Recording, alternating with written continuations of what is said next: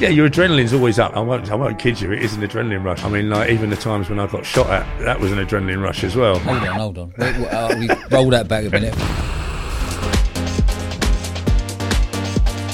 So I met a lot of people through the rave scene in those days. I mean, that's where I met Mr. Courtney and Carlton Least, Freddie Foreman. I met Frankie Fraser. I met, everybody that was in that circle. So next thing you know, I got sent to every troublesome club they had and go sort that one out. I'd upset a family in London. It was all down to a bit of work I was doing. It wasn't a warning. They were coming to kill me. So for the next 3 months, I carried a piece everywhere I went. Really? I slept with my bedroom door locked and something loaded on the side. This guy had tried to steal my livelihood. So he's got in the car and I banged the central locking button down. Then I pulled out a 9mm from under my seat and I chambered it in front of him. And then I...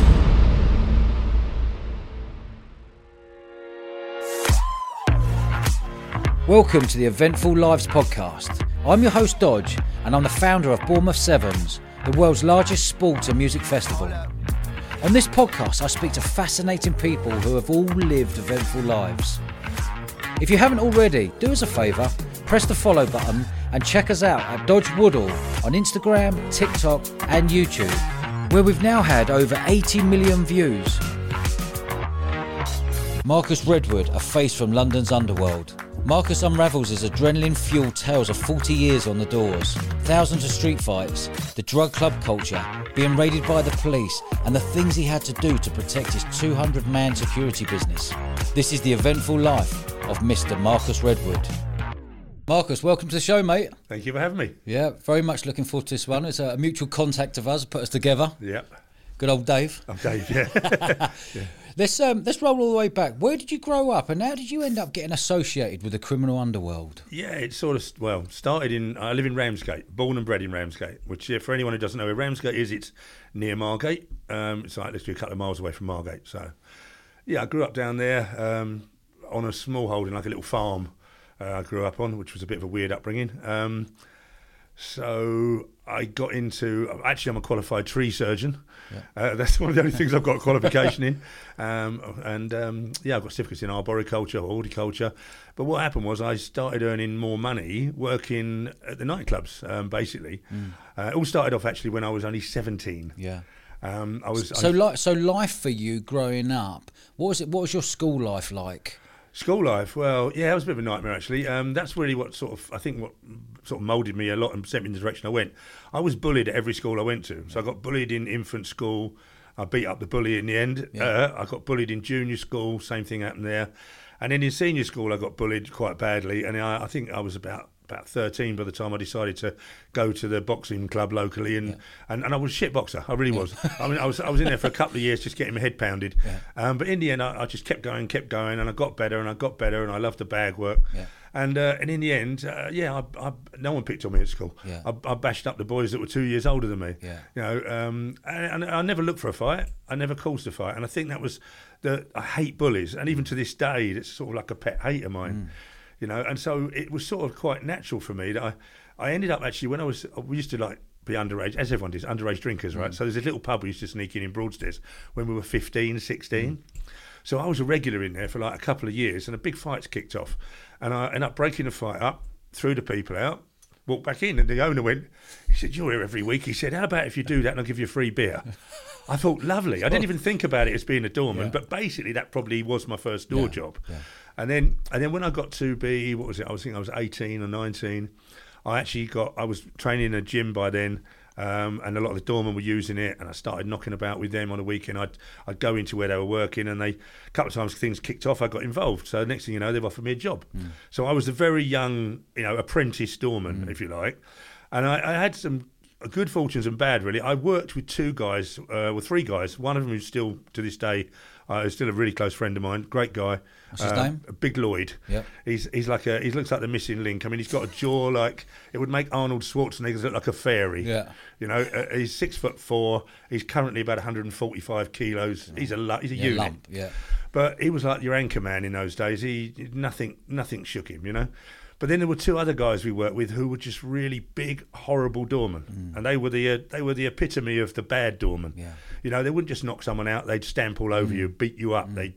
You know, they did everything wrong. Yeah. But they showed me how not to do it. Yeah. And, you know, this other guy, Lloyd, was a good influence. And we sort of moved on, and I started to get you start when you're a young doorman, you've got to first of all build a reputation for yourself, which is the hardest bit, because you don't even know if you're going to be any good at the job yourself. You know, I mean, there was no door courses in them days. No, it was full on bouncers, wasn't it? Yeah, I mean, there's a bomber jacket, there's a bouncer, off you go. I mean, basically, you just found if you knew a local hard nut, you'd say, fancy a job. Yeah. You know, and you didn't care about whether he had a criminal record or not. It was whether he could have a row or not. But it's changed so much over those last sort of 40 years, which is a long time. You know, I mean, but that's where it started for me in Margate. And what rough year marks are we talking here? We're talking mid-80s, late 80s? You're definitely in the 80s, because I would have been, like I said, I was born in 62. Yeah. So I'm 60 now, right? I'm retired. Yeah. But in those days, I'd have been, like I said, 18, 19 years old when I got my first proper door job. And you were thrown in very much at the deep end. There were no radios, there was no uniforms. You know, you turned up at the time you were supposed to be there, and you had no training, so you had to learn as a young doorman, to try and learn off the other ones. But you had to learn to talk to people, to suss situations out. I remember when I first started, I was always getting smacked, because I'd go over and tell someone off, and I'd stand there like this, and then wallop, but after you get it a few times, you get a bit wise to it, and next thing you know, you walk over there and you sort of like, you're on guard, and you can tell by people's demeanour, you can tell by their attitude, you can tell by their bodies, their breathing, everything. You start to learn very quickly what's going to happen, and so you preempt it. And you start reading people a lot better. And so, and also on the seafront down there in the summer, I mean, it wasn't like a little club where you throw one or two guys out who are having a fight. These were coach parties fighting coach parties. And there's still only two of us to deal with it. Yeah. And there is no training for that. And that's down in Margate in the summer. Oh, yeah. Yeah, I used to work at a place called it's not there now, so I can tell you, Bar Majestic, which was a pub downstairs, held about 350 people, and then a nightclub upstairs called the Ace of Clubs. And the Ace of Clubs had a reputation. It was open Thursday, Friday, Saturday, but it had a reputation, both places did, for violence, basically. Yeah. And particularly in the summer. I don't know why, but they didn't actually start us till 9 o'clock in the evening. Pub was open then from 7. Yeah. So all the coach parties would get in. Pile in. And when we arrived at work, just the two of us, it'd be like full on. They'd be dancing on the pool tables, throwing drinks over each other. And we used to walk in the door. We used to ignore them, right? We used to walk straight to the bar. You were allowed to drink in them days. Yeah. And we'd go like large scotch. Yeah. And we'd look at each other and go, come on in, let's go to work. And then you have to get off the pool table, stop doing that, and then you start chucking people out. Yeah. And and that's where, like I said, you had to learn to be quite diplomatic, because if you're throwing two guys out who are part of a 50-strong coach party, his 48 mates aren't too happy about it. But if you did it in the right way, you could normally get away with it. Yeah. Were you good at talking your way out of things? Not to start with. No, okay. It comes just the more you do it, like anything, the more you do it, the better you get. Yeah. So, yeah, but like I said, you have to get quick. You have to get good quick. Yeah. Because I think by the time I was I spent my 18th birthday. I got jumped on by 7 guys on my 21st birthday. I was getting the shit kicked out of me around a nightclub. Because this club downstairs, there was no radio, so downstairs shuts at 11. Isn't that mad to think, though? Just like no radios. That same place would have 6 or 8 door staff, right? And they'd all have to be trained, and they'd all have to have radios and body cams and all that, right? Yeah. But we managed to control it with only 2 of us. Yeah. And at one point, you see, the downstairs would still be open till 11:30, and the upstairs would open at 10:30. So you were separated, one up and one down. Yeah. And the Ace of Clubs was this horrible staircase. I think it had something like 52 stairs going up into it, right? And it was so narrow. That was a lucky thing that saved our lives. It was so narrow that you could barely get 2 people next to each other. So one, maybe 2 people at a time could come up it. Yeah. And I remember on many occasions, I've got like 50 guys in a coach party threatening me, but there's only 2 of them at the front. Yeah. And I'm actually stood there and I'm going, all right, guys, look, I know you want to kill me, but who's going to be first then? Because I can take out 1 or 2, and they literally just roll over the rest, it was, some awesome. So for you then, obviously 18, 19, 20, 21, were you thinking about, I want to build a firm here, I want to build a team around me? No, at the time, It was just the fact that what it was, I like I said, at that time, I had a full-time job working on council, cutting trees down. I was earning £84 a week take-home pay, right, in good old days, and I was earning £90 a week doing 3 evenings. Yeah, okay. So the two together was allowing me to live reasonably, but it was a temporary thing at first. I just thought I'd do it for a while, earn a bit of money. Yeah. I never saw it going the way it ended up going. I always wanted to be a gym owner. I always wanted to get into my training, which is something I did do. I did actually open my own gym. I did that for a few years, but the real money didn't start rolling in. It's even if you're a very good doorman, you can only earn so much an hour, so much a night, and you can only earn while you're working. But it was very plain to me when I thought about the agency thing. And by the way, when you start these things, it's normally out of inspiration or desperation. Yeah. And with me, it was a little bit of both. I'd gone through a messy divorce with my first wife. She took the house, put a court order on the gym. I had nothing, lived in a bedsit. And I decided to start an agency. Yeah. And I thought, my name's Marcus, I'll call it Mark 1. Yeah. Right? It carried on for another 30 odd years. Is that right? But I started it, when I remember I started, I had 6 doormen who were out of work, right? 6 good doormen. I had their telephone numbers. And that was in the days of the old mobile phones that were like a brick, Yeah. So I'm living in a bedsit. I've got my little brick phone, and I've made a brochure up with Mark 1 security, and I made some little gold plastic cards, which were a bit posh. They looked like a credit card, and I used to hand them out to everybody. Anyway, and I went around for 6 months trying to get a contract, and I tried everywhere. I went here, I went there, and I didn't get anything, right? And then all of a sudden I got a phone call out of the blue from a club in Folkestone. It was a club called La Parisienne. And it won Disco of the Year award. Okay. It cost $2.5 million at the time to put together. So they said, look, all our door teams walked off the door. Have you got 16 doormen? I said, of course I have. I had 6. I just needed another 10 for the weekend. But in those days, it wasn't so hard because, doorman knew doorman, and you'd ring up the local rugby club and get some big fellas in because no one needed a licence. Yeah. But anyway, I did it. I managed to put it together, and I put a good team together, done a good job. That was my first proper contract that got me going. I never touched any of the profits for 2 years. I just saved everything, put it away, stayed in my little bedsit. Yeah. I saved up enough for a deposit for a house. Yeah. I kept just trying to get more work. And then a guy who I'd been working with, actually, I've got to say, called Frank Thorley Taverns, bless him. I've got to go to his funeral on Saturday. Okay. So he was like a giant of a man in this industry. And he took me on as a head doorman, and I worked with him for years. He didn't want to lose me as his head doorman, so he was happy to take doorman from me for his other venues. Yeah. So he helped to expand my business as well.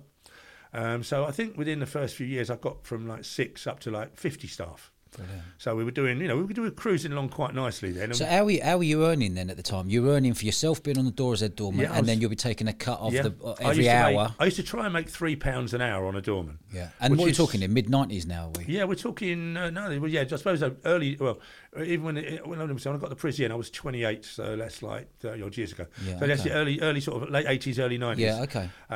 So I think I was charging then. I think my margin was only £2 an hour to start with. I would charge £10 for a doorman, pay him 8 and keep 2. Okay. All right. Yeah. They were all on self-employed contracts because the nature of the job, you couldn't compete in the thing otherwise. Yeah. But then as time went on, in the latter years, then it sort of went up to, obviously the prices went up, but not a lot, not enough really. Yeah. And that's why you get everyone out there moaning about quality of doorman nowadays. If you really put the wages and you try and say what you're getting now to what we got then. Yeah. Like I said before, I used to work 3 evenings to make the same as my week's pay. Now it's way under. Yeah. If the doorman does 3 evenings, it's probably not even a third of what his week's wages are. Yeah. And if you're going to pay less, you're going to get less. Yeah. I'm not knocking the doormen who are out there, by the way. But but I hear you though, because this country is suffering with doormen. Well, the trouble is, everyone wants. The thing is, I looked at it the other day. I think a door course now, the new door course will now take you a week, and it will cost you 600 and something quid. Yeah. And then after you've done the door course, you've then got to pay another 200 for your licence. Yeah. So you're looking at £800 plus a week out your time. Yeah. Now, and then you're going to get a reward of what, £10 an hour? Yeah, or 11 or 12. 10 or 12, yeah. But when we was, I've always earned good money. So maybe I was just very fortunate, or maybe I was just very good. Yeah, I think you were very good and fortunate, right time, the right place. Yeah. What are the movements there of growing that business then? Were you running, did you ever stop your daytime job. Oh yeah, it didn't. I think it only took me a couple of years to figure out. Yeah. Particularly because I wanted to train, and I wanted to be able to train in the daytime. So I wanted to train 6 days a week, and the only way I could do that was if I was working nights. Yeah. So and working in the clubs, you're only really working then sort of maybe 5 or 6 hours. So yeah, it enabled me to do both. I started work 6-7 nights I was doing. In fact, for one time, I don't think I had a day off. I was like 7 nights a week when I started working for Thorley Taverns for about 2 or 3 years.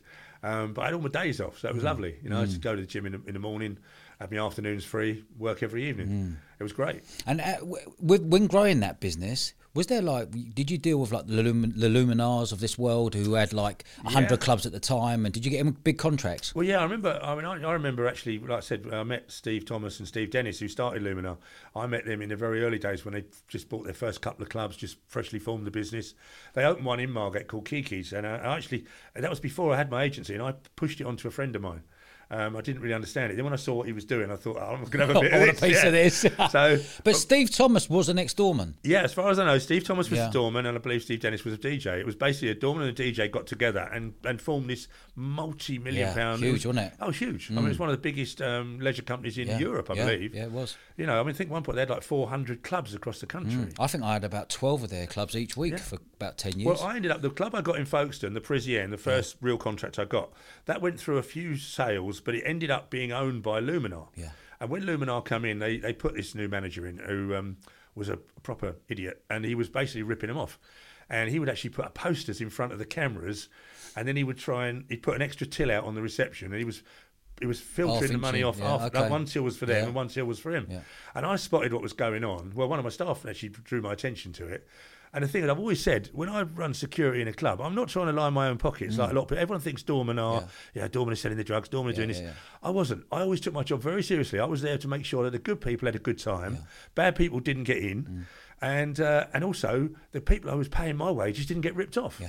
Because I mean, this one of these managers actually said to me, "Oh, you can put another couple of extra people on your invoice if you want. You can have a bit out of it as well." And I went, "No, I don't want that. I just want to make my profit, but I want to make my profit on like a load of clubs, and I want it for a lot of years. I'm not going to try and nick a bit of money and then lose everything and get a bad reputation." So this particular manager, I went to the area manager of Luminar and I said, "Look, this guy's ripping you off. Don't believe me? Put a camera in. You'll see it." So they put some covert cameras in and caught him bang to rights. He got arrested and taken away. And then I obviously got favour with the area manager. He now trusted me. So next thing you know, I got sent to every troublesome club they had and go and sort that one out. So I got one in Eastbourne, I got one in Dartford, I had one in Ashford, we had one in Gillingham, we had another one in Sittingbourne. So I had about 6 Luminar clubs at one point, and they were very good for me because they were big teams. That's right. You know? And they were big clubs. They were the super clubs back then. They were. If I remember rightly, it was like 1,500, 2,000, 2,500 caps everywhere. They were proper. They were all big units, and they were all earning me from each one. I could make like roughly a £500 profit from the door, and just at £3 an hour. Yeah. So if you worked it out, I went from like 6 Doorman originally, and I went up to sort of 50 and hovered there for a while. And then after I went to a motivational thing with Tony Robbins, I come out of there, wanted to take over the world. so I come out of there, and within a year, I'd gone from 50 staff to 120. Wow. And it just blew my mind. Wow. I'm like, that's it. They're big numbers, mate. Yeah. 120 are big numbers on your books. It's a lot when you've got to find those people and get them. Everyone's got to be trained, everyone's got to be badged, everyone's got to be insured. And then you've got to pay everybody. And I paid my guys weekly, always did, because I know the guys, they're not, Doorman are not great with money normally. They live from one week to the next. So I used to pick up, and originally I used to pay cash. So I used to have to go and pick up a suitcase full of cash from the bank. Have a divvy up. And then I used to have to make up these wage packets every Friday, which was another reason why the police started kicking me doors in. Because they thought, right, they saw on Fridays there'd be an endless string of meatheads turn up at my house, ring the doorbell, get a little packet and go off. And obviously someone's gone, he's at it, right? So anyway, I got raided one time on the Friday evening, right, by the police. And they kicked through the doors, they come in and I went, "Well, we got you." And there's all these wages lined up. And I went, "Got me what?" And he opened them up, he went, "Oh, Ben Smith." Oh, so. Right, so all of a sudden I went, "Yeah, wages." And I said, "Hey, that got to be dropped off tonight. You can't arrest me." Quality. What was it like? What was your lifestyle like? You said you were training in the day like most big lump doormen, working at night. When you finished work, then you'd go off partying yourself. Yeah, I got into that. I must admit, when I first started on the doors, I didn't even drink. I I got. I sort of when I got when my marriage broke up, I ended up living with a guy who drunk, so I started drinking, and then the rave scene happened, and I avoided that for a while, but eventually I succumbed to that as well. And I can remember the first time I ever took a pill. I'm no angel. I'm not on here saying I'm an angel, but I've never been involved in the dealing of it. But I used to go to a lot of parties, and I used to love it. I'd finish work at 2 a.m. in Margate or whatever, and I'd quite often drive to London. By the time I was 30, I'd drive to London and then party. That's where I met Mr. Courtney, and I met Carlton Leach at a rave in Deal. Actually, one of my friends put on. So I met a lot of people through the rave scene in those days. And of course, when they found out I got all these doors and everything, a lot of them wanted to be interested in that. And I was like, no. It's got to stay. I just do the doors and that's it. Yeah. I saw loads of people who for 5 minutes, they had this 5 minutes of fame. I mean, let's face it, if you want to be a drug dealer, right, first of all, to be a successful one, everyone's got to know you are one. Yeah. But then if everyone knows you are one, you're nicked. You're going to get clobbered, And I saw people who would drive around in Ferraris and living in big houses, and all of a sudden, he's got 12, he's got 15. Yeah. I didn't want to do that, so all I wanted to do was just build something that made me money while I slept. Yeah, that was my goal, to make money wherever I was in the world. So I mean, because after the when I was 40, I started investing the money I was making here. I started buying properties out in Thailand. Yeah, I was going to retire there. Yeah, another story. Yeah, but anyway, so I had 12 houses over there, all paid for. You had 12 houses out in Thailand. Yeah. I had 12 houses out in Thailand that were earning me £1,000 a week. Yeah. I had the doors here, which was earning me £4,500 a week. Yeah. And I did pay all my tax on it, by the way. So sometimes I would do a month here and a month there, which was quite nice because I'd get a month away from all the clubs and the door scene, and then come back and then work really hard again for a month and then go again. But I had to put good managers in place, and it just grew and grew. And as something grows in business, as we all know, jealousy comes along. Oh yeah. What was the jealousy like towards you growing this business from other doormen? I can think of quite a few occasions actually. And like I said, doormen are very hard to control because most doormen, they think they're a bit they've got a bit of confidence. Obviously, or they wouldn't be a doorman. Yeah. So you've got all these alpha males working for you. Now you get some really good ones. But you also get some. You get some of them who want to. I mean, I've sacked some really good doormen because I've caught them nicking drugs off of people. I've caught them selling drugs. Yeah. So I've sacked them instantly, whether they were friends or not. And that's caused me some problems in the over the years. One of my other doormen decided he saw my bill one day, and he decided, so he put a quote in at the club to nick my contract. No, I mean that's really cheeky. I mean, listen, if you want to, I mean, I'd another doorman. I got this business card handed to me, I won't embarrass him and say the name of his security company because he's still running, but it had this name of this security company on it, and I thought I recognise the number. It's one of my guys. So I went up to him, I went, you started a security company? He went, no. I said, what's your number on that for then? I said, go on, fuck off. See you later. So, I had another one. The other one who wanted to nick it, who actually went in and put a quote in and everything. I dealt with him in quite a naughty way, really. I didn't hurt him. Yeah. I didn't hurt him, but I did intimidate him very badly. You see, the thing is, when you're trying to, like I said, I've got all these guys working for you, you've got to build this reputation up, which is probably bigger than you really are. Yeah. I mean, I'm not a bad guy, but if you push me, then I will just about do anything. Yeah. This guy had tried to steal my livelihood, right, blatantly. So I went to the club on this particular night. It was a Thursday night, and I said to the head doorman, I went, can you put him on the front door? He went, why? I said, don't ask me why, just put him on the front door. It was the club was on 3 levels.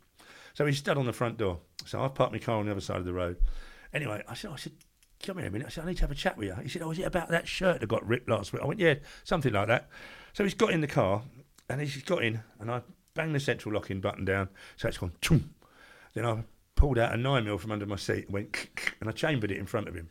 And then I rammed it in his knee so hard, and asked him if he wanted to take my contract. He absolutely shit himself. I mean, he went white, he was climbing up the car, he was crying. And I didn't go there to shoot him, that's for sure, right? Yeah. But I was like, do you want it? Yeah. You'll never walk again. And he's like, no. So anyway, after like 5 minutes of that, I unchambered it and I let him out of the car. And he went, what do we do now? I said, you go back to work and do your job. Yeah. Keep your fucking mouth shut. Yeah. So anyway, he told everyone, right? Now, I didn't actually do anything to him, but the threat of it happening, he's now told everybody, right? So now that's gone around like all the doormen. Yeah. Now no one wants to nick my contracts anymore. Yeah. Happy days. Happy days. Yeah. But So when you've got men like that, and they're going off and trying to nick contracts and stuff. What's that feeling like inside of paranoia of people doing it? I don't know. I was never really paranoid, but you just watch out for it. Yeah. And this is another reason, you see, and I've seen it happen to loads of other people who had security companies. It's okay up to a certain size, right? I used to sort of pride myself in the fact that I would go round every main venue, got a visit from me every week. Yeah. Right? Even if I was only in there for an hour, I would be in the door, right? So I used to do 500 miles a week just driving from just around the bars. Popping your head in, Yep. so I'm here. Pop your head in, see the head Brilliant. doorman, see the manager.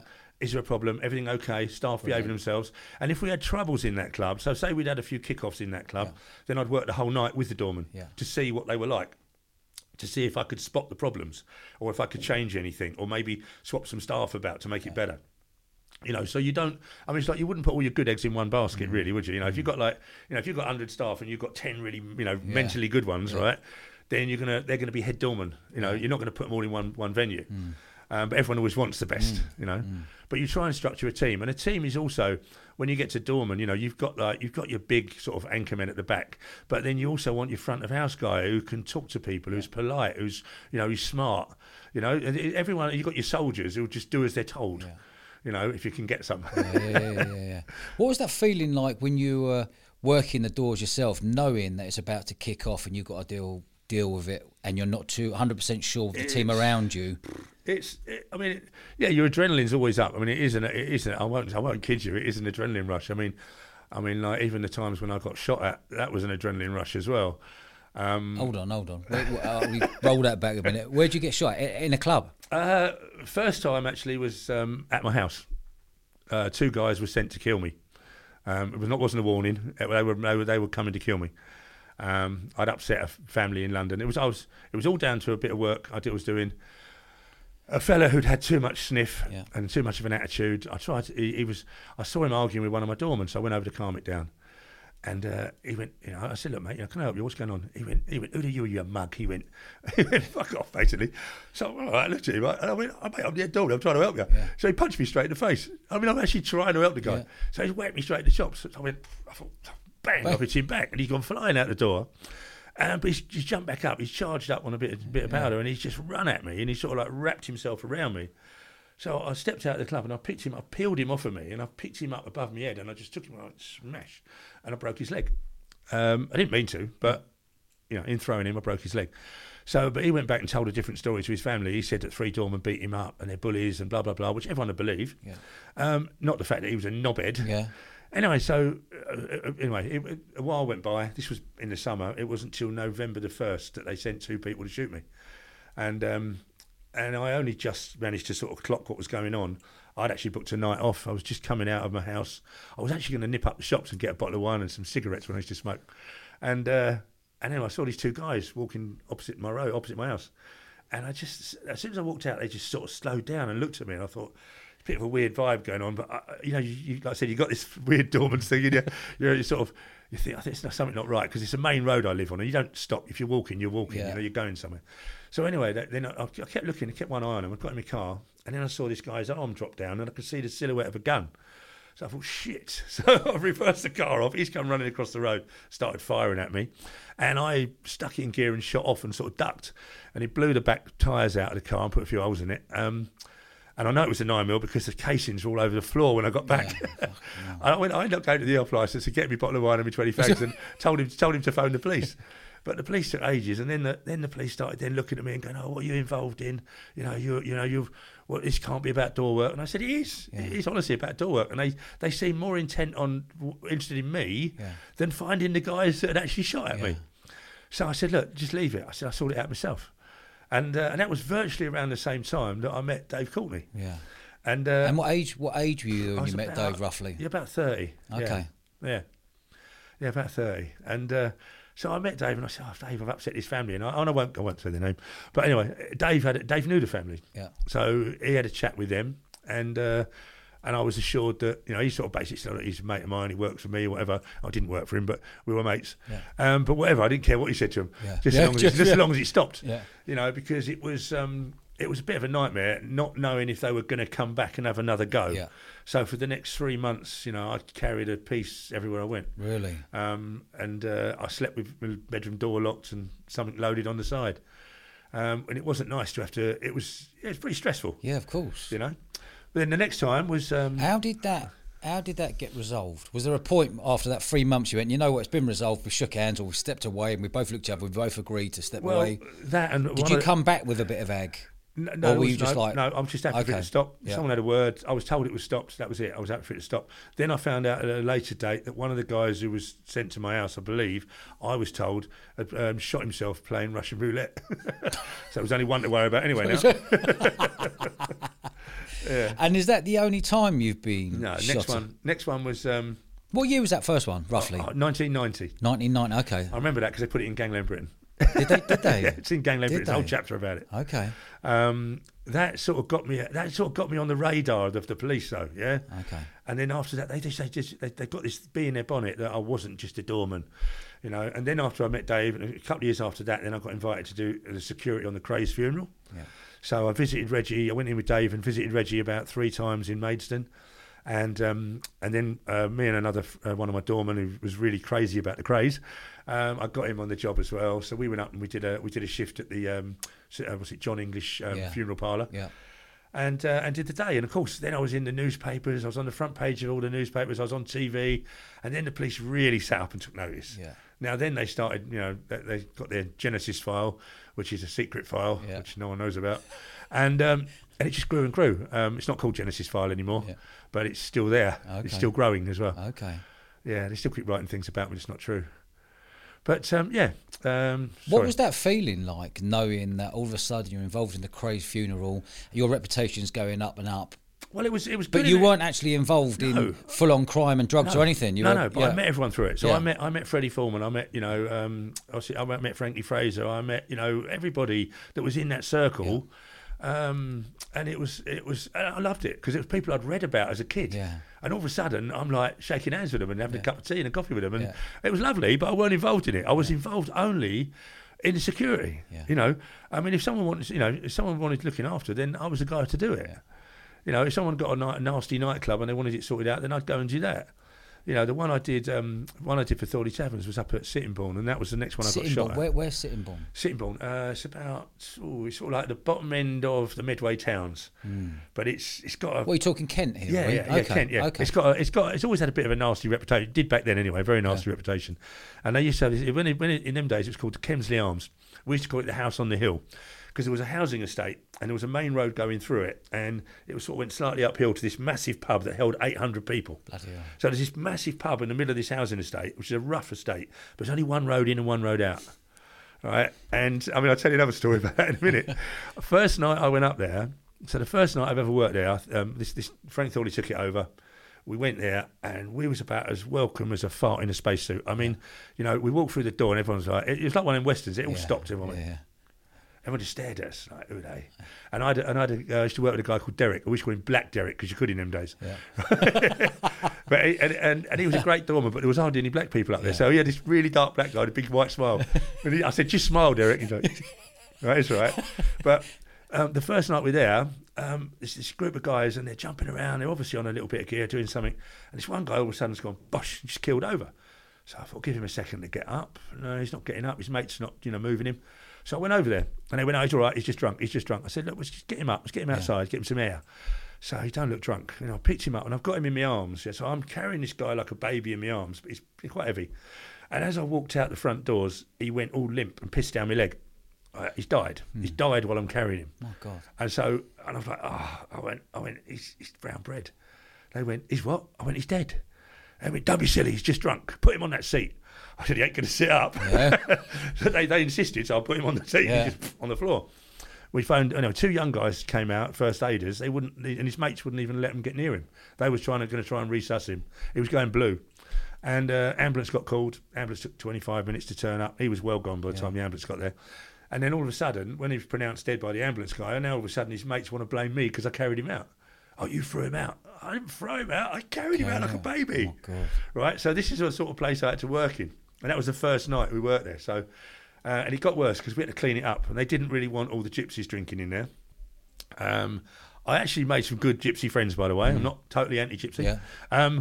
But I had to bar a few people who were just pains in the arses.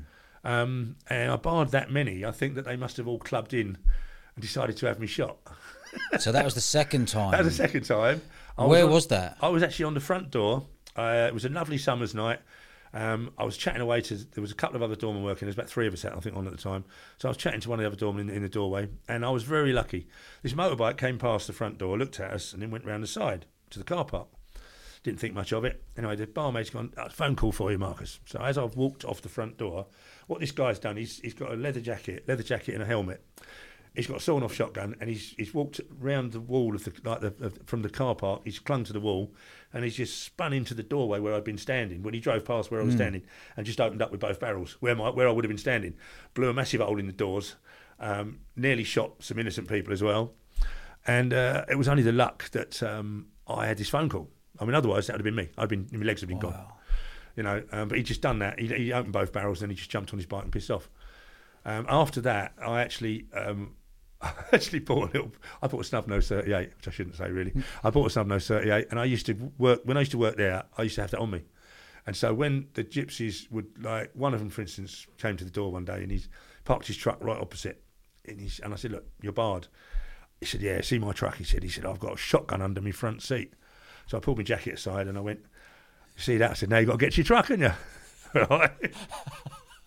So, and he was like, "Shit," you know, and also all of a sudden you're dealing with something on their level. Yeah, okay. Yeah. I mean, it's not really the way to go about it, is it? Really, but it was sort of like fight fire with fire. Yeah. And when you've already been shot at, and you're having people come into your house to shoot you, and you're taking a risk by carrying an illegal weapon or whatever. But one of my friends said, "What was it? Either be judged by 6 or judged by 12 or carried by 6." Yeah. Yeah. I mean, and that was sort of sprung to mind really in them days. I mean, don't get me wrong, I was not like, it wasn't Dirty Harry. I wasn't like armed every time I walked out the door. Yeah. But I went through a stage where I did have a few contracts taken out of me. I did have to buy a proper bulletproof vest. And I used to, like, my house, I couldn't just go home and relax. I cleared all the shrubbery from around my house, had it all block paved. I had these big halogen lights put everywhere. And I used to drive home, and I wouldn't go straight to my house. I would drive past my house. As I went past, I'd push a little button, and all these lights would go poof, right? Like Blackpool illuminations. Then I'd do a U-turn. If no one was behind me, and I couldn't see anyone around my house, then I'd safe to go home. Wow. I also, at one point, used to have maybe 2 different cars. So I had, like, my nice car, because everyone kept trashing my cars at the clubs. It was a bit like Roadhouse, where he buys that old banger and he goes, "I'll have that one." Well, I had one of them. So, I had a reasonable car to go to work in, but a nice car at home. Yeah. And because everyone was always keying it up or smashing your windows because they didn't like being thrown out or whatever. Yeah. Wow. It's a bit mad. Would you get a buzz of going to work in the evening knowing that you're going to be thinking there was going to be a tear up tonight, or knowing the gypsy's going to turn up, or knowing that who you threw out last Thursday is going to come back on Saturday because they want a piece? No, I wouldn't say I got a buzz out of it. And some of them I was proper shitting myself. Yeah. I mean, let's face it, no one's going to enjoy being shot at, right? Yeah. Or even the thought of being shot at. If I could go to work and have a peaceful night, I was happy. Yeah. Do you know what I mean? If I can go into work, have a really busy night, if you throw a few people out or you stop a few fights, I mean, even now on Facebook and all that, social media is mad. I get people message me now, like, "Oh, you saved me 30 years ago from this, you saved me from that." Yeah. I get loads of people, and I've forgotten most of them because I was doing it every week. Yeah. See, that's the other thing. When we go back, we wind the clock right back to where I started, right? You think about it. Well, most people in a normal average life, how many times do you have a fight, a proper fight? Couple. In what, your whole life? Yeah. Right. Yeah. Okay. When I was working like the Bar Majestic when I first started, we were having like probably 3 fights a night. Yeah. Okay. When I started doing 6 days a week on the doors, and you imagine that, even if you're having 1 fight a week, right? Now that's 52 fights a year. Yeah. After 10 years, you've had 500 fights. I've done it for 40 years. Yeah. And I was having 3 fights a night. So it's when I say to people, I say, "How many people you knocked out?" I went, "I've lost count. Yeah. Thousands." Yeah. Right? How many times you've had a fight? Countless. Yeah. But you get sort of a bit numb to it. And when you're doing it all the time, you get really good at it. Yeah. I mean, the thing is now, I'm 60 years old, and I haven't had a proper tear up in about 3 or 4 years now. You're doing well, mate. And I try and avoid them as well, because there's always someone bigger, there's always someone tougher. Yeah. So no, I don't get a kick out of the fights. I mean, I suppose when it kicks off and if it all goes well and you end up being coming out of it all right, your adrenaline's up. You know. Were you using steroids back in the day? Yeah. Yeah. I mean, that was lots of. Certainly. I wasn't using massive amounts to start with, but I went on to use quite. Probably too much. Yeah. But you say too much. Back in late 80s, 90s, no one knew. There's no internet to tell you. Everyone was just banging it in and seeing what happened. I mean, you just got your information, like your gear you got from your mate. You know, he said take this. Yeah. Bob says it's really good. You know, yeah. What does Bob know? It was a bit trial and error, and you couldn't. There's so much more information nowadays, and there's a lot better stuff out there. And so I wish it was now. You know, but back then. Everyone was doing a bit of juice, I suppose. Like I said, no one was doing. Not doing. Most people I knew weren't doing massive amounts. But it went along with like when I was a gym owner. You know, that was when I owned the gym. That was a good place to recruit Doorman from as well. Yeah, the best place. Yeah, it was great. You know. Yeah. Where was how old were you when you had the gym and the doors? I was probably about 25 when I opened the gym. 28 when I started the door agency. Yeah. Okay. But at peak, because you're a big man. At peak, but you're still a massive man now at 60 and in great nick, I have to say. At peak, how heavy were you? I was about 19.5 stone, but in pretty good shape. In amazing shape and ripped with a, I want to say I was ripped at 19.5 stone. Not ripped, but you were. I just when I used to compete, I'd go a couple of stone under that. Yeah. But no, I was a good shape. I was massive. I had 21.5 inch arms in them days. So they were big arms. That's big arms. And I was never a great bench presser, but I was really strong on deadlifts and pretty good on squats. I mean, basically, if you think about it, we do like standing press with 130 kilos or something, right? Yeah. Which is like heavier than most people. So when you're throwing people around in a nightclub or you're breaking up a couple of fighters, it was easy. Yeah. You just go. Yeah. I remember picking people up just by one hand, going, woof, by the neck. Yeah. I couldn't do it now. I mean, from shoulder fall off. Yeah. But you built up a proper reputation for yourself, which went national. Where was it when you took it even further? Did you go to 100 men? Did you go to 150 men? Did you go to 200 men? What was that peak? We went up to about 200 men. Yeah. I mean, about 200 guys regularly working every weekend, every week. And it was a I probably had about 3 or 4 area managers then. It was. That's a proper operation. It was a proper operation. Yeah. It was a lot to organise. A lot to run, a lot of pressure, and to try and get it right. Did you feel invincible? I suppose you do up until a certain point. I think I started feeling my age a bit when I started getting on to about 50. Okay. I mean, 40s was no problem, but when you definitely are not as sharp or as strong at 50. I was still pretty good. Yeah. I was still better than most people who work for me. Yeah. But I think I sort of stopped. I really stopped about a year, 2 years ago, and that was I had a shoulder replacement, back surgery. Yeah. It was time to hang the badge up. Well, plus they took the badge off me. Did they? What for? Well, I had an SIA license from when they very first gave them out.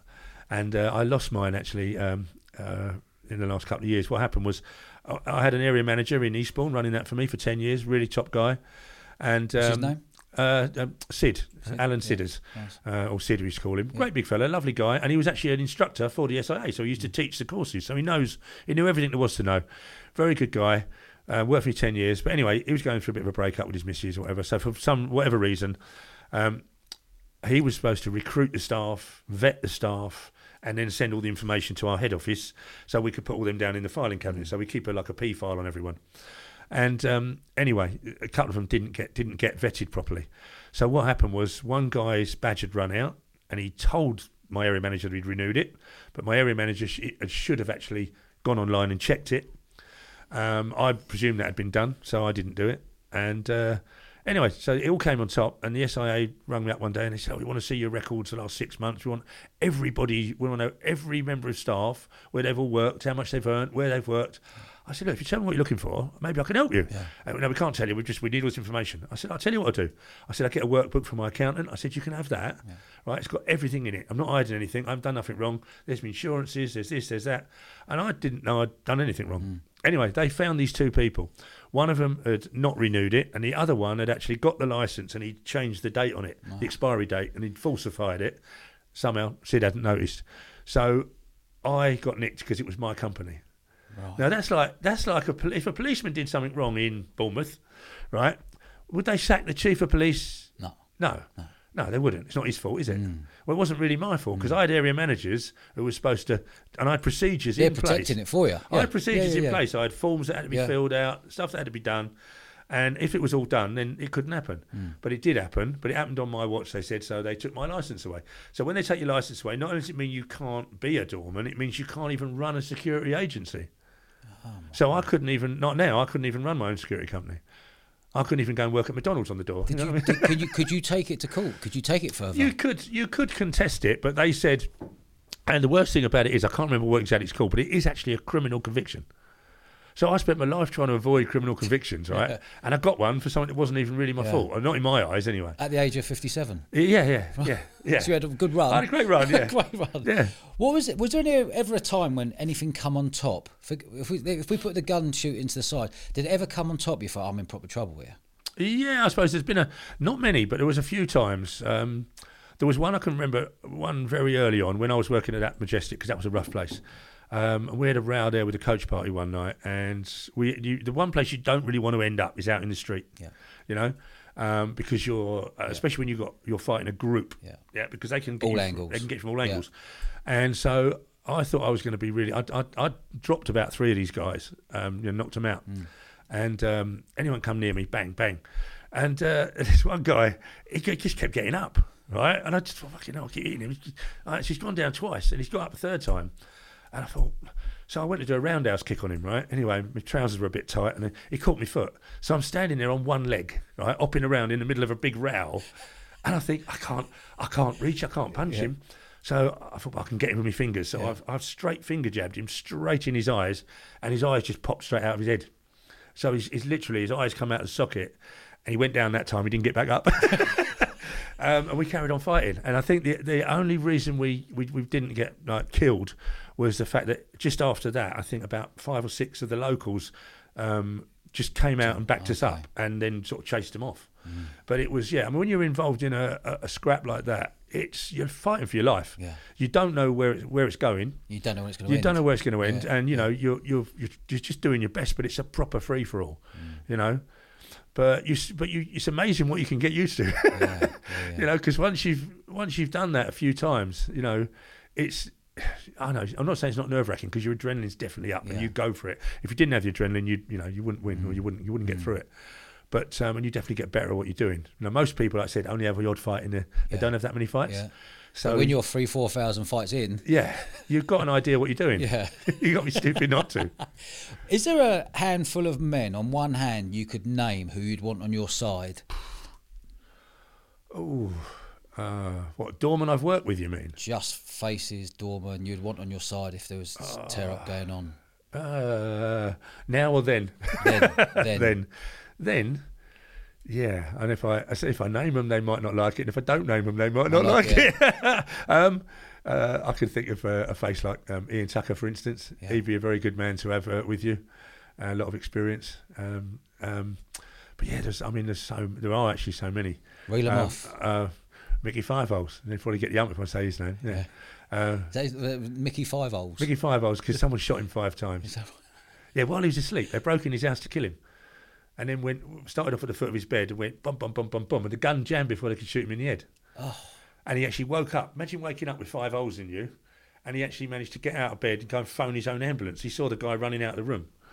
And the reason he came to work for me in Folkestone as a doorman. And he turned up in a red Porsche. And I thought, he don't need the money. Yeah. He's not for 40 quid a night. Yeah. But anyway, I got chatting with him. Yeah, and he was just trying to get his confidence back. Okay. But yeah, he used to be in the British judo team. Yeah, he's as tough as old boots.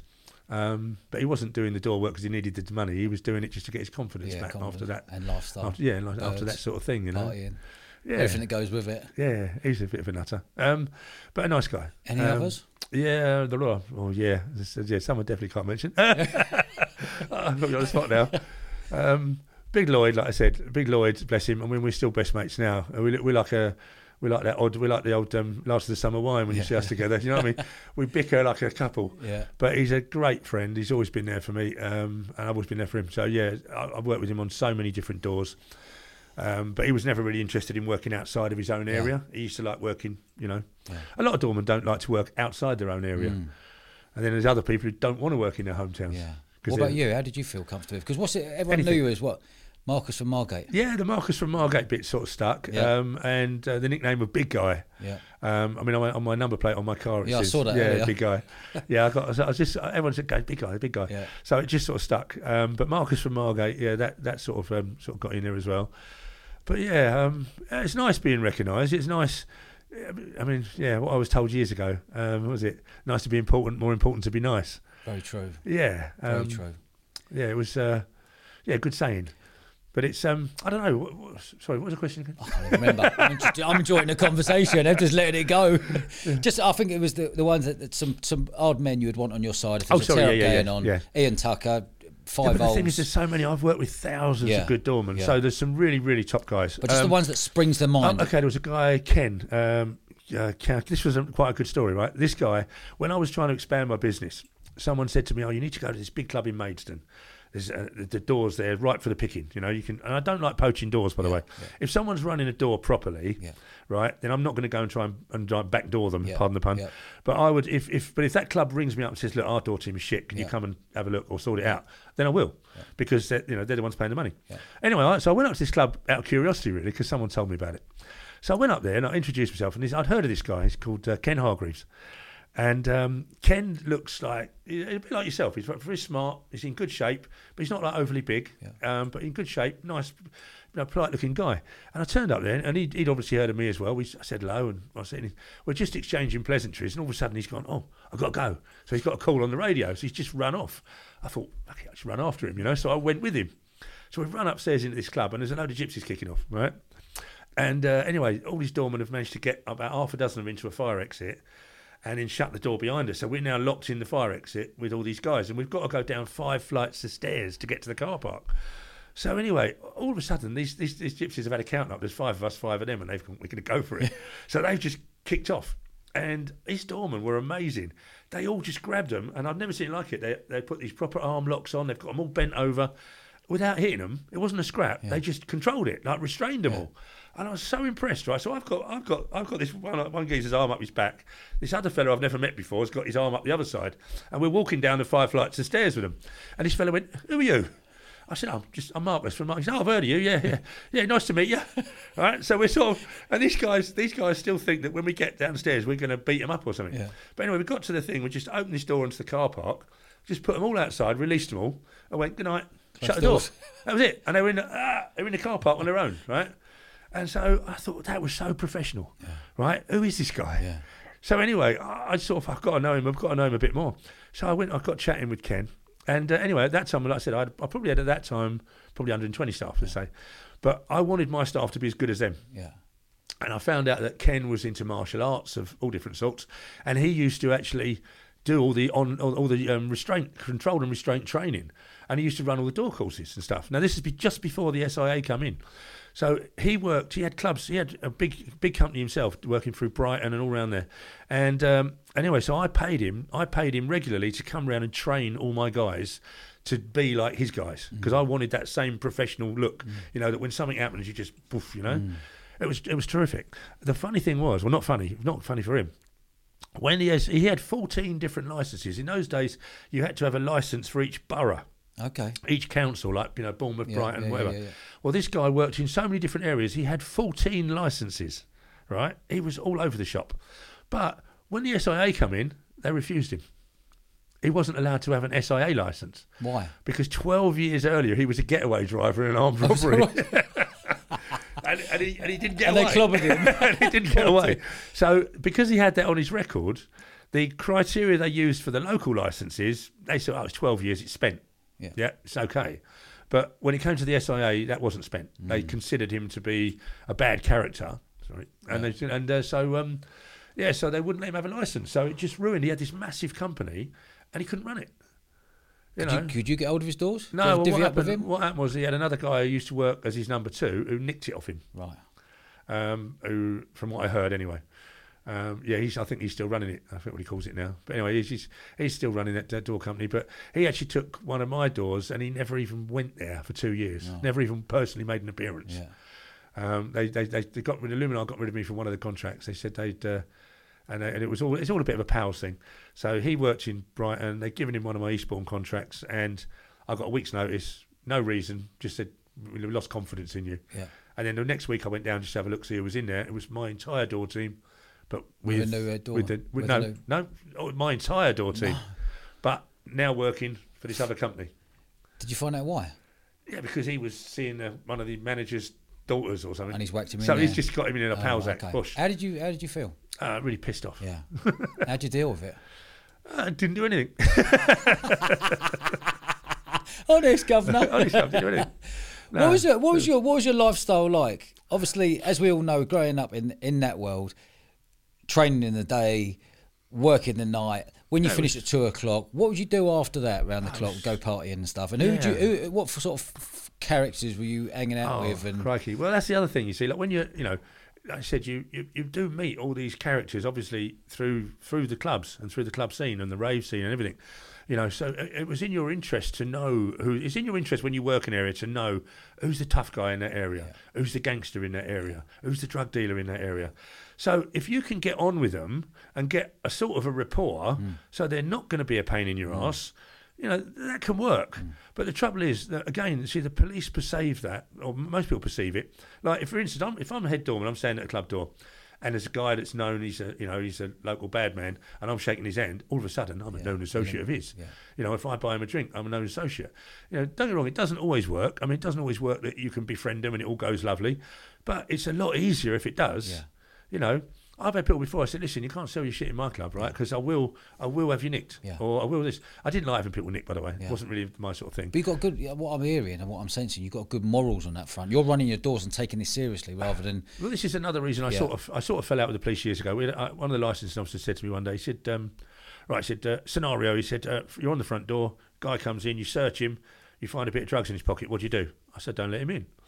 Right, wrong answer. He said, you hold him there, you phone us, and we come and arrest him. I said, okay. I said, that's great. You want me to do your job for you, all right? I said, but I'm just here. The reason I'm here is to make sure that all the people coming through that door are reasonably sensible. Yeah. They're coming for a good time. Yeah. And they're not going to cause a problem, and they're safe. Yeah. To create a safe environment for people to get away from their everyday lives and have a bit of fun, right? So I don't let someone in who I think is going to mess that up. I said, however, if I let's say I do that. Let's say I say to the guy, right, I'm having you nicked. So I pull him to one side. First of all, is he going to stand there quietly and wait for me to have him arrested? Probably not. I said, I've got to restrain him, right? Now, if he fights and really fights back, I'm going to have to use more than just restraints. You won't let me handcuff him. You won't let me contain him like you would. So I'm going to have to fight the guy until you get there. And knowing on your response time, you might turn up 45 minutes later, maybe, right? I'll probably have beaten him up by the time you get there. And then what's going to happen? Then you're going to nick me for beating him up. So I'm going to lose the licence that is my livelihood because I've tried to do what you want. But if I just don't let him in, there's no problem. It's the same as when I used to, if I caught someone having a sniff in the toilets, if I caught them, they had to go. I didn't matter who they were. It didn't matter if they were a gangster or not. Right? I've kicked some big reputations out before. I just said, look, you're being silly. Fuck off.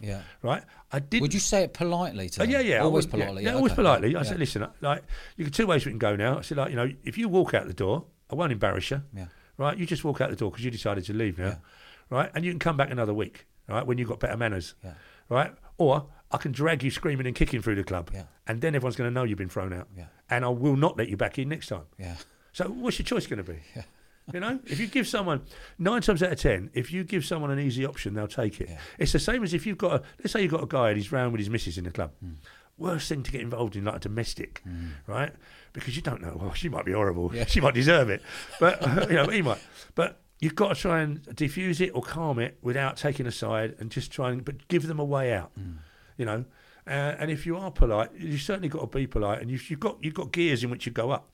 You know, you start off on a certain level, and you try that. If that doesn't work, you go up to the next level. And it's exactly the same when you're restraining people. You know, it goes up in levels. You don't just go in at 100% because you hurt someone.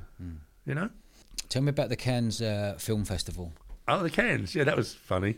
Yeah. Oh God, that was an awful. Yeah, we went down on a like a party bus, really, I suppose you could call it. Who organised it? I think that was Mr. Courtney. Yeah, that was. There was a whole load of us on there, and it was. I'm sure, but there were so many spliffs being smoked on it. I think everyone on the bus was stoned by the time we got there, including the driver. But yeah, it was. I actually got a lift back with my friend Ian Tucker. It took us like 16 hours to drive there or something, and he got back in like 8. He was a getaway driver, but he got away. But yeah, that was quite. What were you mad. celebrating out there? That was the launch of one of Dave's films. Yeah, I think it was Hell to Pay or Hell to Make, as I called it. Yeah.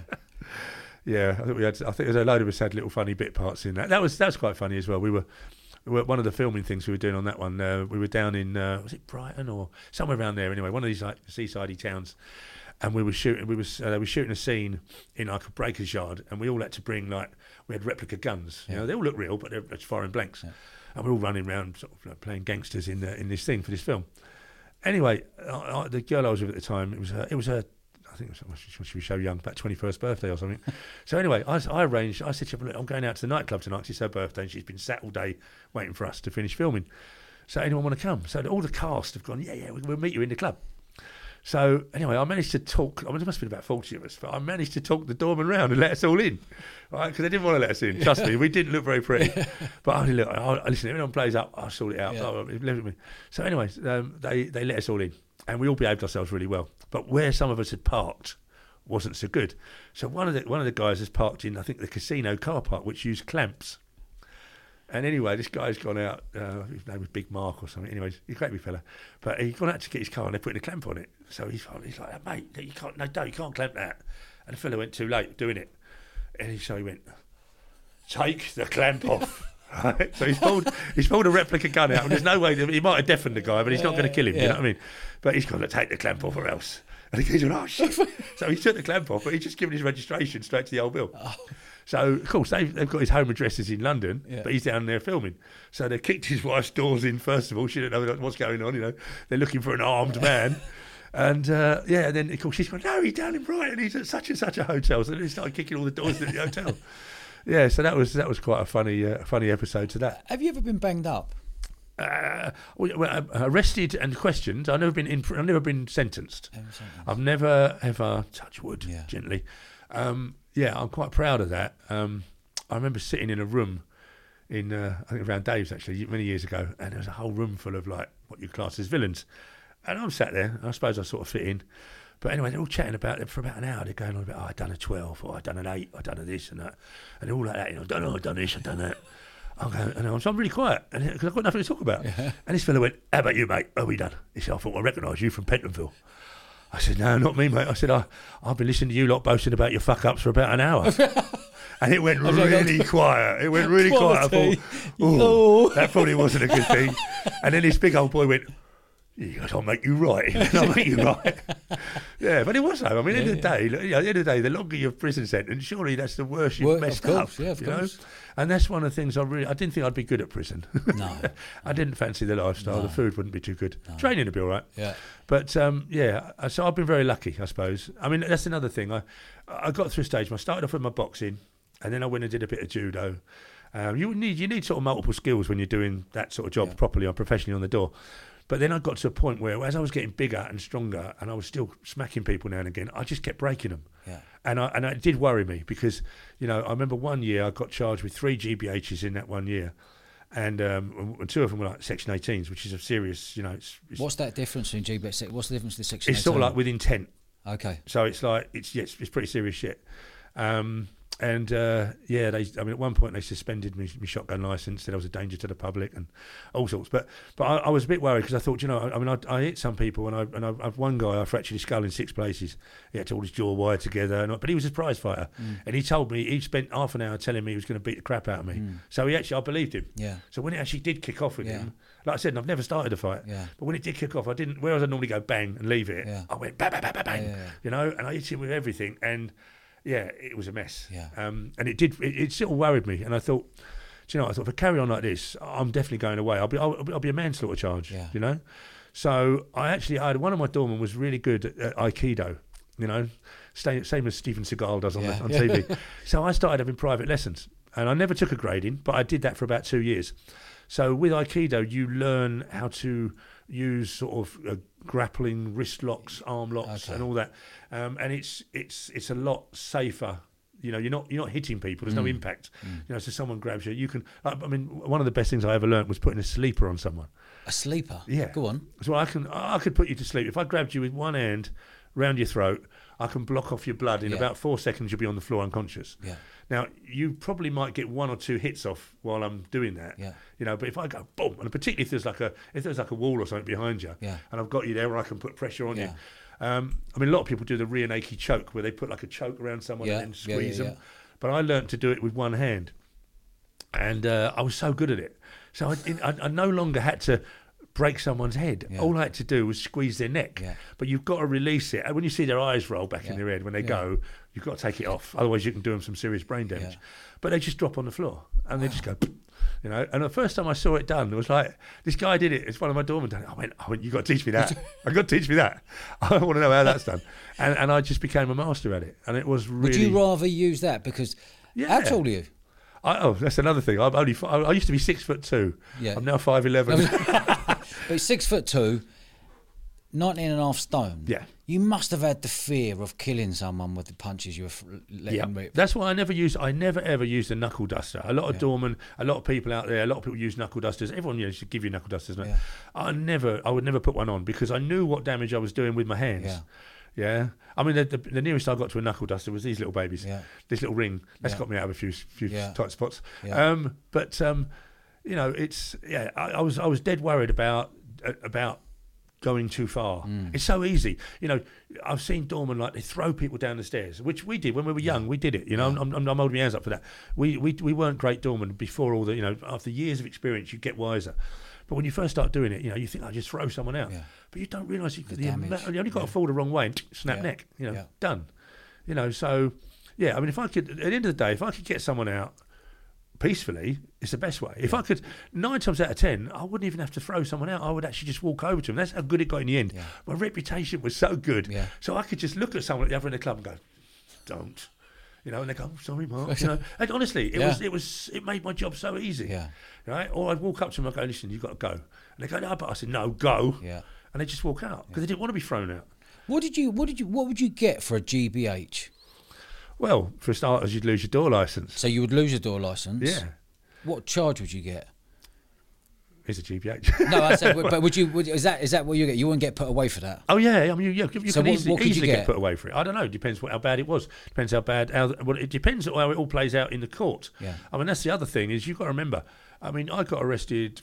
I don't know. I haven't got the official records, but I know multiple times for GBH, multiple times for ABH, a few affrays, violent public disorders, loads of times I've been in there, and my latest one was only 3 or 4 years ago, and it was a guy. I wasn't even working. I ended up a guy actually started a problem in a bar.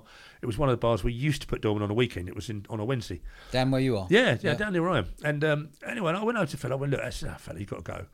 And he's like, "Oh yeah, you make me." Sort of as soon as I touched him, he went crazy. So I spun him round. You learn a lot of little techniques, and you can spin someone from their shoulders. So you push one shoulder, pull the other shoulder. They just end up wrapped up in a necklock, right? Yeah. So I've got him in this line. I put him in a full Nelson. So I've locked him right up. He can't do much to me. I'm dragging him out. He's got a bunch of mates with him, and I'm on my own. But I know where all the cameras are as well, so I'm very mindful of what I'm doing. I've got him outside. He's still struggling. He actually tore my elbow. He was struggling that hard.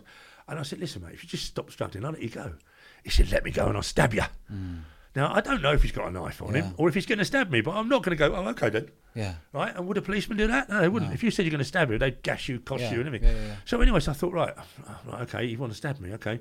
So I lifted him off the ground, I swung him like that, and I smashed him on the floor really hard. And as his little head popped up, I pinged him once and knocked him out. And anyway, I went back in and his mates were at the bar and I went, right, who's next? And they all went, shit themselves. So they've all left, right? But when they saw their friend outside laying on the floor, and they've all got a little bit upset. And then he's got up and he's phoned the police. Right. So I literally just got home, my wife tried to get involved. I was with my wife, and she tried to get involved in the middle of it. And so I'd had a row with her. I said, look, don't, whenever that something kicks off, you've got to just get out of the way, because you could actually get me hurt by being in the way. Yeah. So anyway, while I'm arguing with her, so I've gone home, we've gone to bed, and then next thing you know, I've got the blue lights outside my house, and the police cars turned up, and then another police car turned up, and they're all banging on the door, and they're nearly kicking the door in. And I thought, oh shit! So I went down there, and I've opened the door. They all jumped back, and they got the gas, and they're like, "Are they?" Yeah. I went, really, all this for me? Yeah. They went, yeah. I said, you got to come with us. We've got a warrant for your arrest. I said, look, I really don't want to go anywhere. I said, I'm in bed. Yeah. And they said, you could be tampering with witnesses. I said, there's no witnesses in my room. I said, look, I smacked a fella. I said, he said, oh, you're not denying it? I said, no. I said, listen, I'll come down and make a full statement tomorrow. I said, but that's tomorrow. I said, how about I just shut this door? He said, shut the door, we'll kick it in. Oh, okay. I said, all right, I'll come with you. Not wearing any handcuffs. All right. I said, otherwise, I'm not going to go peacefully. Yeah. So they went, okay. So I got in the car and they drove me to the police station. And my wife was in tears. She did, because where she comes from in Thailand, if the police take you away, it's not a good thing. You might not be seen again. You know? Yeah. Anyway, so I got to the police station, and at that time I was waiting for an operation on my nose. I couldn't hardly breathe, and I'd left this spray at home which I needed for my nose. So I said to him, look, could you please do me a favour? Can you go back to my house and get me nasal spray? I said, I'm having a real struggle to breathe. Yeah, okay, so they sent someone back. I said, well, get me wallet. I said, because I'm going to need a taxi when you finally let me out of here tomorrow. So anyway, they come back, and this woman came in. She said, I'm your first aider for the night. She says, and just to let you know, we've got your spray and we've got your wallet for you. I said, okay. I said, can I have the spray? She went, no. I said, well, you just gone and got it for me. Why can't I have it? She said, we don't know what's in it. I said, well, read the label. She said, it could be drugs in it. I said, I'd send the police back to my house to get drugs. I said, have you noticed any music or flashing lights in here? I said, it's not like I can rave on. I said, all I want to do is go. I just want to be able to breathe. Yeah. I said, look, just let me have a squirt of it. I said, you can have some if you want. Yeah. And she wouldn't let me have it. She said, anything else wrong with you? I said, actually, I think there might be. I said, as you can see, I'm a big old chap. I said, I take steroids. I think I might have a DVT in my right leg where I've done an injection. She went, I said, you can't leave me in here. I said, I could die. So anyway, so she went, okay. So she got two of the police that have arrested me have now got to take me up to the hospital. So they took me up to the hospital, and I got a private room with a bed, right? And they got a plastic chair. And so we sat there, and they started doing blood tests and things on me, right? So anyway, I kept these two awake. They were trying to fall asleep. They've always been on night shift. I just kept telling them loads of boring stories from the past and everything. And anyway, finally the doctors come in at about 5 a.m. after all the blood tests had come back. He went, there's absolutely nothing wrong with you, Mr. Redwood. I said, no, I didn't think there was. I said, but I just wanted to piss them two off. I said, because they stopped me from sleeping in my bed. Right. Quality. Yeah. Anyway, so I went to court. Anyway, I took back to the police station, got charged with ABH. The guy that I had the problem with had been arrested 24 times that year. Right. Okay. I hadn't been arrested for 24 years. Yeah. All right. So it went to court, and by the time it went to court, he realised who I was, and all the statements were withdrawn. So when I went into the court, and the judge said, "How'd you plead?" I went, "Well, not guilty." Yeah. So they went to the prosecutor. He said, "What evidence do we have?" She said, "Well, we did have 3 witness statements and the person." She said, "What do you mean you did have?" She said, "Well, they've all withdrawn them." He said, "Well, you don't really have anything then, do you?" He said, "Would you be prepared to be bound over for a year?" I said, "Thank you very much, Your Honour." So, posh, that was it. So I got bound over to keep the peace for a year. But you know what? They still wouldn't let me have my door licence back for 4 months, and they wouldn't let me have my shotgun licence back for a year and a half. And why did they take your shotgun licence away? Because they said I was, even though I'd only been accused of an ABH, not found guilty. But they took my door licence away and my shotgun licence 1 week before the court case, and said I was a danger to the public. Right. So I mean, which is mad, really. I'm not a danger to the public. I'm really not. I'm actually a nice guy. Yeah. But that's been your world. It's mad to think you've had a world of 40 odd years on the doors. Yeah. Yeah, all those. I mean, you think of all the thousands of fights, Yeah. the thousands of ejections. You know, there's some real nasty ones as well. You know, like I said, some real big bad ones. Big bad. Well, big bad fights. You know, Yeah. I mean, you know, like I say, Is there one that springs to mind? There's so many. There are so many. I said the only one with the eye one stuck in my head a little bit. Do you know you said you had 200 Doorman? Yeah. Do you reckon you would have had the biggest firm in the UK at the time? No, definitely not. I think. What was it? Just trying to think of the name of it now. I mean, there were some other big companies, but they also had lots of their numbers were made up. They had lots of stewards as well. Right. Okay. You know, you got like Showsec and people like that. Yeah. But no, there were some other door companies that had like sort of 500, 600, maybe 1,000 door staff. Yeah. Some of the really big ones, and a lot of the big companies have gone round buying up small ones. Yeah. You know, So I mean, you know, I got offered very good money for my company at one point, but I didn't want it to go that way and just get dissolved into something else. It's still Mark 1 Security is still going now. It's doing pretty well, and it's being run by a guy called Gareth Brett, who I've known since he was, I've known him for 30 years. Yeah. Good guy, and he runs that now, and I hope he makes a good living out of it, because for me, it's nice to see that name's still there. Yeah. Mark 1.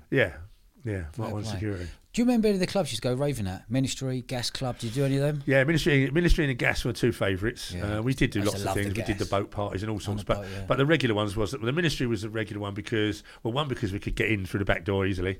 Yeah. Or the front door, just depending who was around.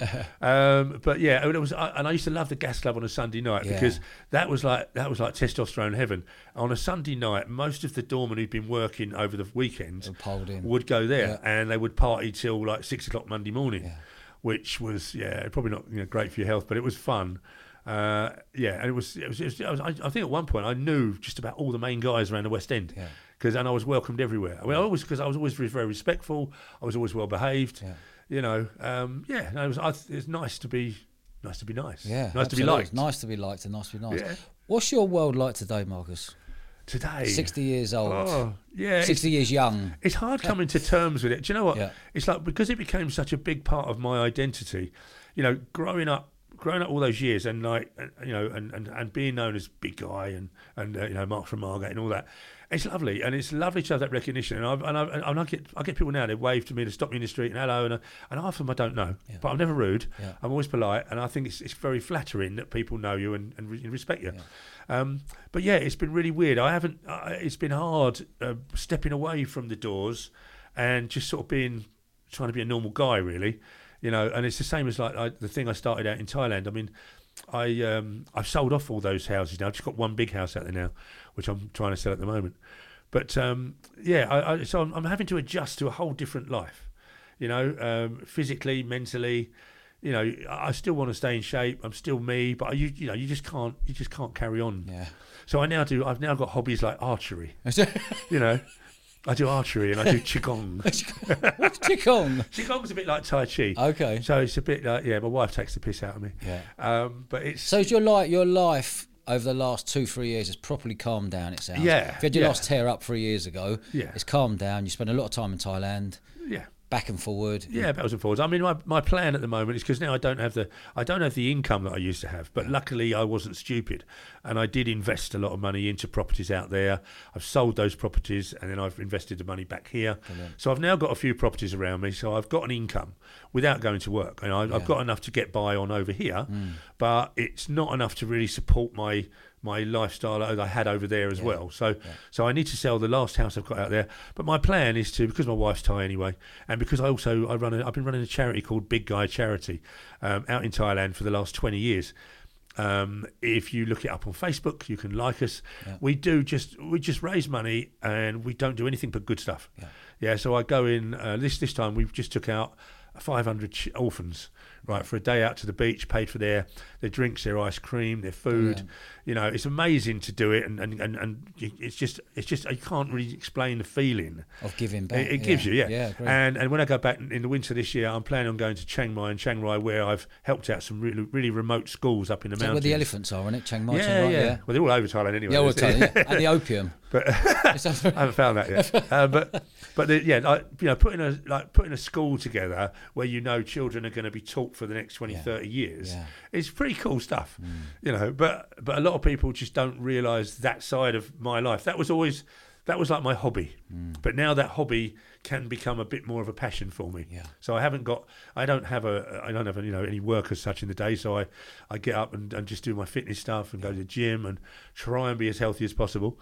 And I plan on living my summers in England and my winters in Thailand. Because I hate the winters here. Yeah, it's horrible, isn't it? It's horrible. Have you noticed any side effects of X amount of decades taking steroids as you're at the age you're at now? Yeah, I mean, I've suffered. I don't know whether it's the steroids or not, but yeah, I got diagnosed in 2016 with 2 partially blocked arteries in my heart.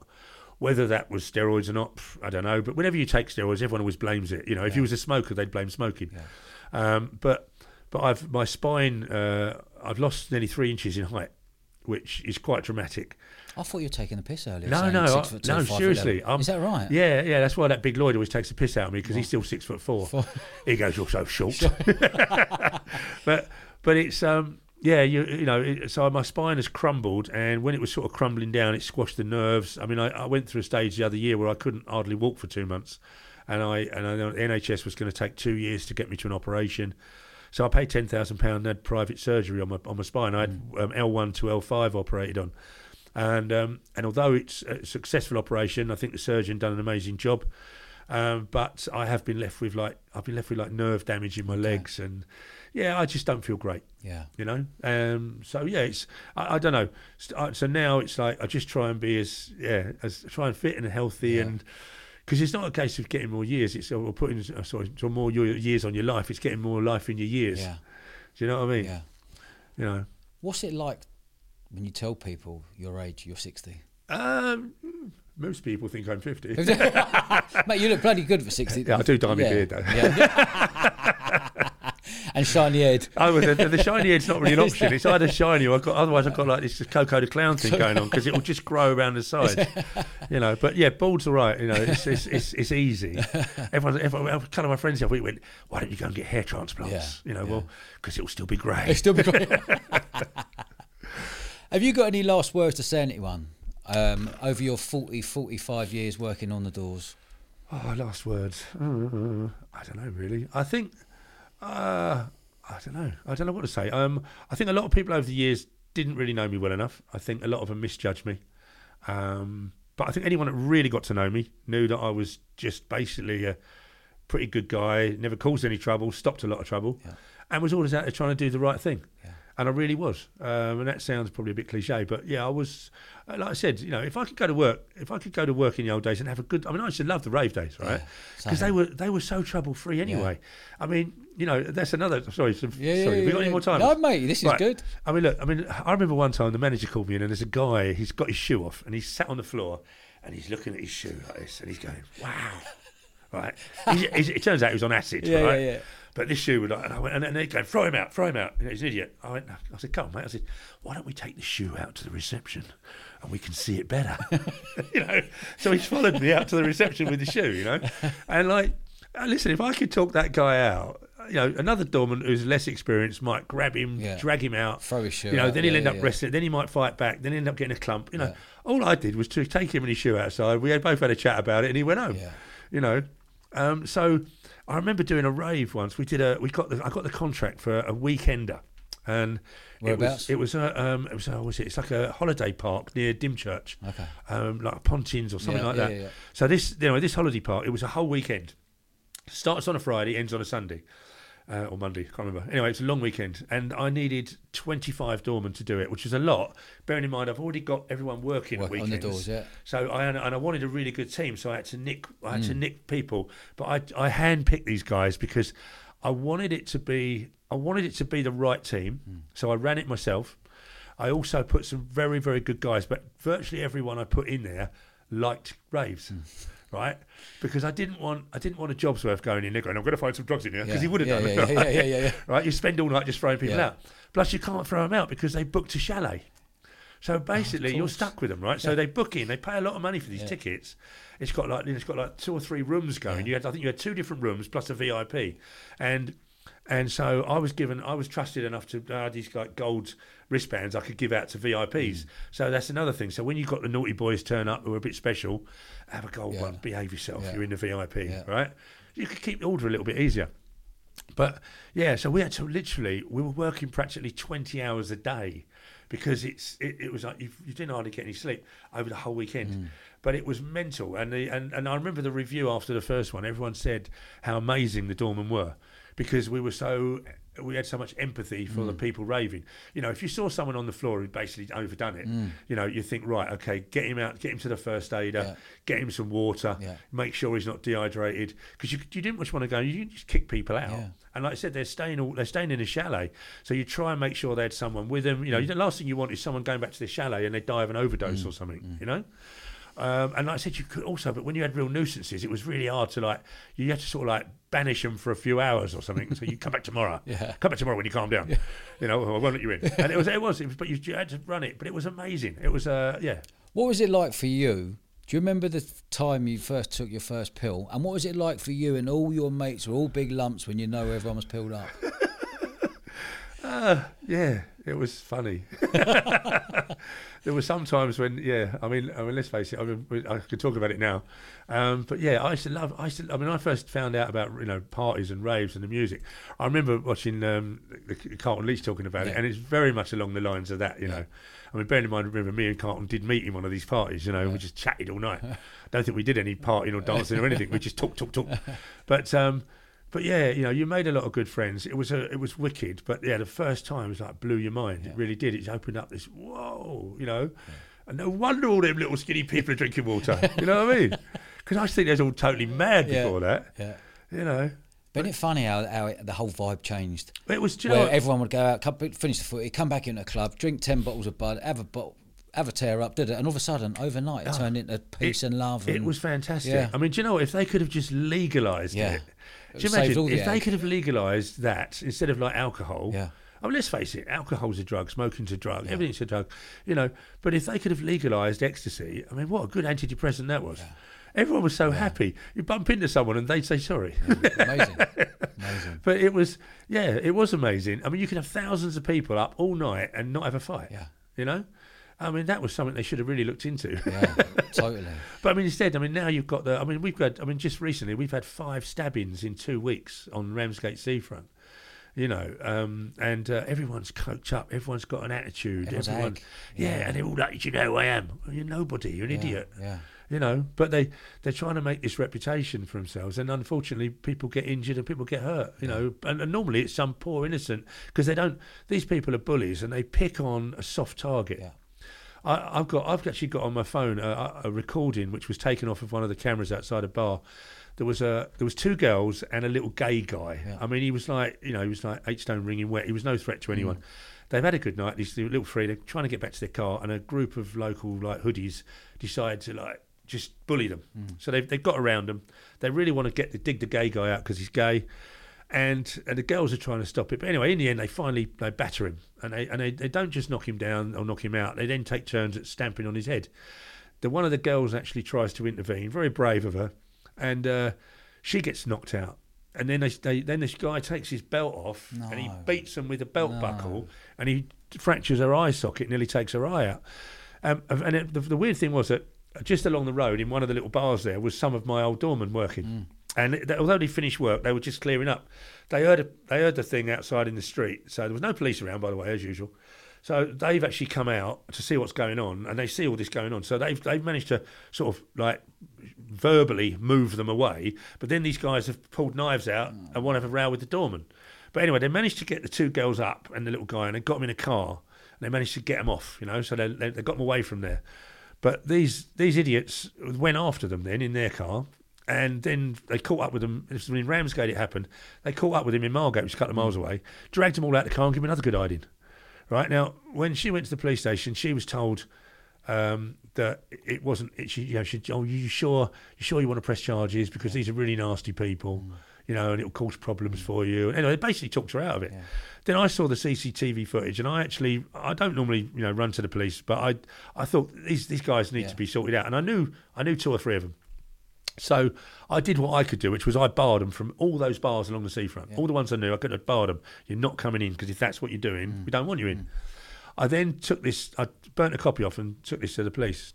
And I said, look, you need to look at this. I said, look, here's 3 of the names. I don't know who the others are. Anyway, about a week later, I rang them up. I said, look, have you got any of them yet? Have you nicked any of them? No. It's not in the public interest. It's not in the public interest. It'd be in the public interest if that was my doorman doing that, right? But these guys, even to this day, no one has ever been arrested for it. In the end, right, one of the guys kept denying it was him. He kept saying to me, it weren't me. He said, you keep bad-mouthing me, you barred me, blah, blah, blah. He said, it's not me, it's not me. I said, I'll tell you what, come to my office on Monday morning. I said, I've got it on my computer. I said, let's watch it together and we'll see if it's you or not. Right? He never turned up. And I said to him, if you don't turn up on Monday morning, I'm going to stick it, because I was so fed up with the police. I said, I will stick that on social media so everyone knows what a coward you are, because he was stamping on the girl's head. And I put it out there, and I think it's tainted his reputation quite badly. But no one was ever arrested about it. No one was ever questioned about it. No one was ever arrested. And yet there was the evidence clearly for it. It's mad, isn't it? Yeah, and like it got 30,000 views. Yeah, isn't it mad though? If it's the Doorman, they'd have been all over you. Yeah, oh no, definitely. I mean, this is the other thing when you work on the doors. Like, I remember one day we used to do all the bars on Ramsgate Seafront. So there's about 9 bars. There's like stripper bars, and there was a guy in one bar was being chased by a doorman along that seafront, and the doorman's like dived on him, like rugby tackled him, smashed him to the floor quite hard. And these people saw it and they were like, you bastard, get off of him, da, da, da.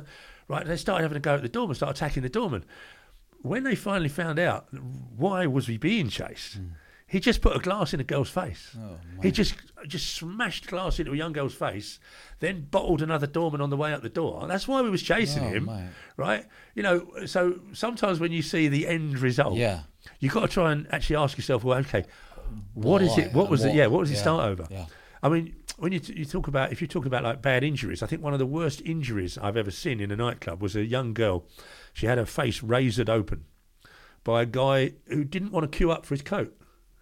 He pushed in a queue, about 50 people queuing up. He just pushed to the front, and this girl went, "Excuse me, what are you doing?" And he just turned around without a word and just went, "Oh, mate!" Right, and her cheek, I'm not kidding you, you could see her cheekbone through it. And I never used to do the first aid normally, but the first aider was throwing up when he saw it. Yeah. So I had to go in and hold her face together while we got the ambulance in. And I had to kneel in front of this girl.